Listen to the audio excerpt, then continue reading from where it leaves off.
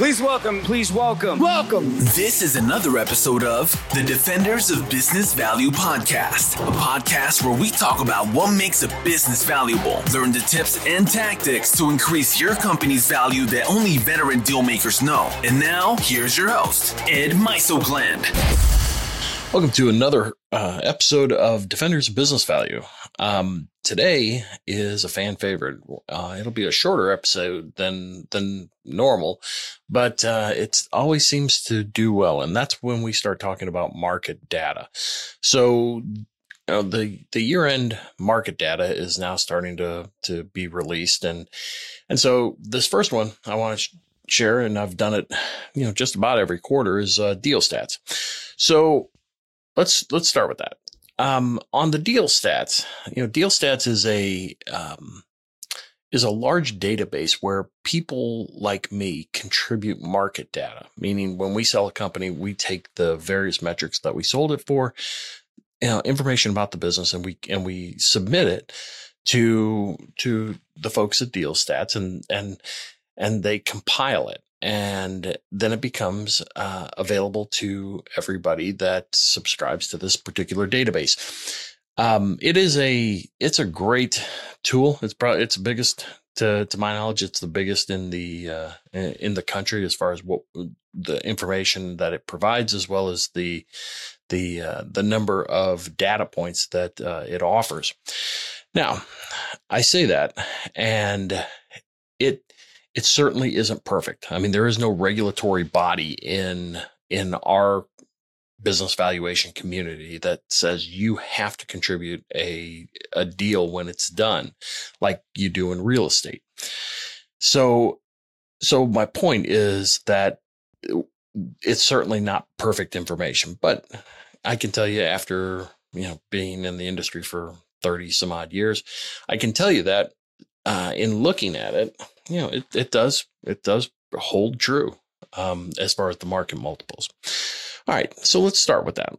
The EBITDA multiples, so earnings before interest, taxes, depreciation, and amortization. So over the course of 2023, the multiples actually decreased, and they returned. It's entitled that the EBITDA multiples have returned to typical values in 2023. So in this period that was analyzed, the EBITDA multiples across all industries, and again, different industries will be higher or lower depending on, seasonality and just technological obsolescence and things like that. But across all industries, they were the highest in 2018 at 5, and then have been generally trending south or going down. And so the multiples have just continued to kind of just ratchet themselves down. And the biggest reason is cost of capital, in my opinion. Access to 5% money over 11% money is certainly part of that. So at any rate, we start at 5 in a 5 multiple in Q3 of 2018.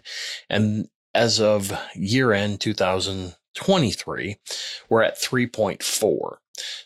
Does that surprise me? No. There's a number of factors that can play into this. The multiple that we talk about, the lower the multiple, the higher the risk. That may have something to do with it. I believe that, especially with online businesses and such, the risk increases. It's not a given that, the post-sale earnings are going to be there. Okay. So that's EBITDA. Now let's talk about, if EBITDA is kind of normalizing, sales multiples are going to also. So in this quarter, net sales multiples were at their highest in 2021 at 58% of revenue. So 58% multiplied by your revenue would be the multiple. And then it had moved lower, and it's roughly, it looks like it's about 49% going into 2024. So the high was at 58%. It's now kind of stabilized out at 49%. I can tell you, roughly 50% of revenue tends to be, it kind of hangs out there. I don't think I'm not surprised at all. But again, it went down a little bit. The low was in 2020, where it was at 43%.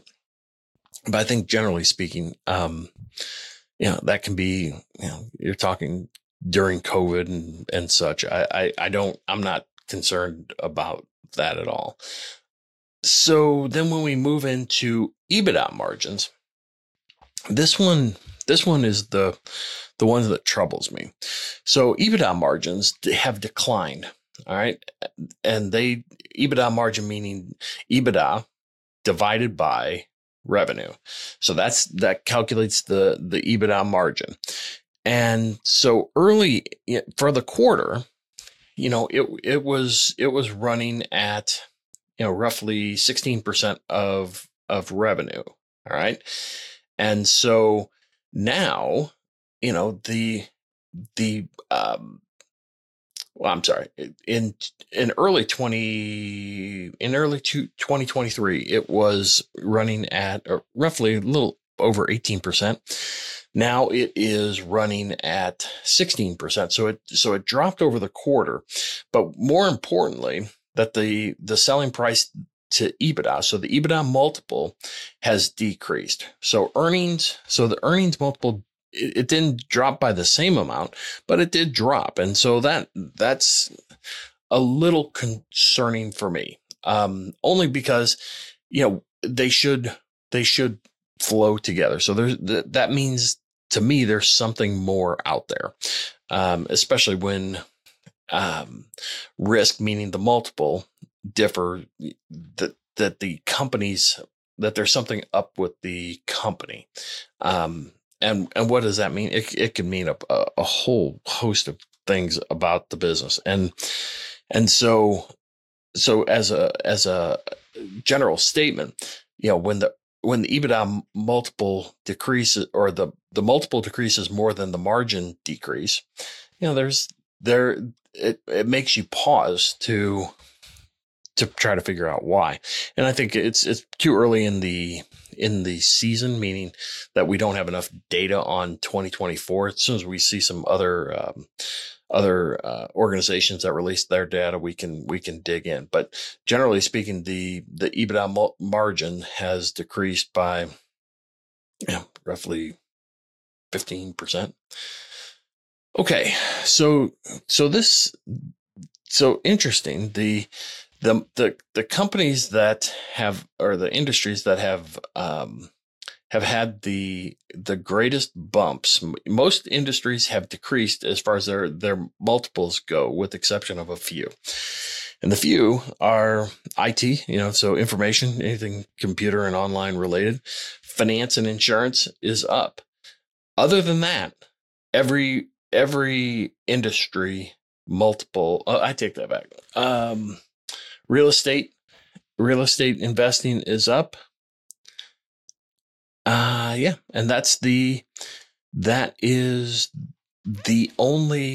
those are the only 3 out of roughly 15 industries that we're surveying that were up.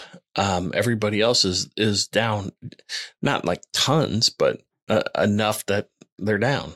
And so as you look at the multiple across all industries, I mean, it's running at 4.1. Now, to me, that's I don't want to say an inflated number. I mean, you're talking, when I say that, you take the median multiple across all these industries. You've got online businesses that the median multiple is running at 16.8, which is, four times as much as most of these industries. So my point is that a median multiple of 4.1, which is at, I don't want to say it remains the highest, that across all industries, but at the same time, it's, to me, it's statistically speaking, I think it's kind of just bolstered by the information and finance and insurance industries. Okay, so the EBITDA multiples for again, private companies, we talked about, they decreased from 3.4 to 3.1. So the 10-year trend, all right. So we've got 15 sectors that we watch, and the sectors saw a significant decrease, in information technology. And again, this is net sales multiples. It dropped from 32% to 24%. The SDE multiples increased by 27%. So the median seller's discretionary earnings, which is EBITDA plus officers' compensation plus discretionary and indirect compensation, those multiples declined in 9 of the 15 sectors. All right. But the SDE, and then the SDE multiple for those 3 that I mentioned increased by 27%. So as we look at the EBITDA multiples, the sectors that saw the most notable declines were educational services and manufacturing, they dropped 26% and 19% respectively. The next thing I wanted to talk about, the asking price to selling price.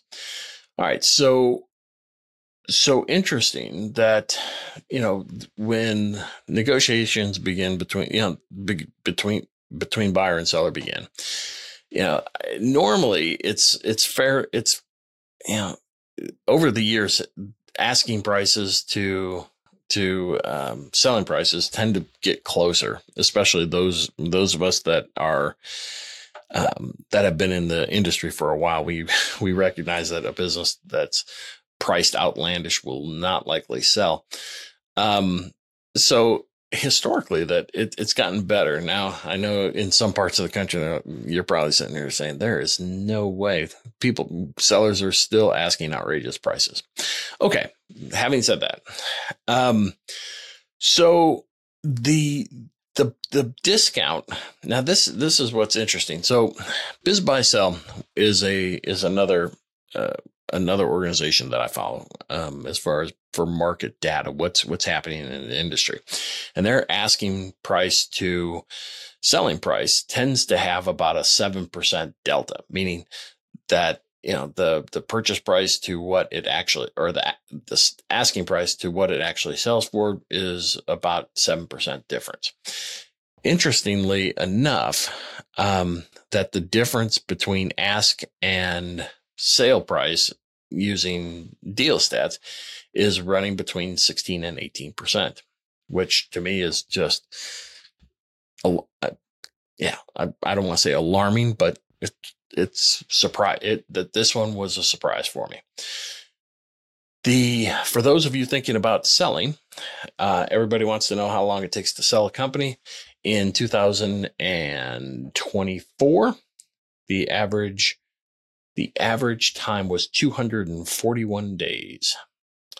And then let's see, the last thing that I wanted to share was everybody wants to know what 24 looks like. I think it looks a lot like 23.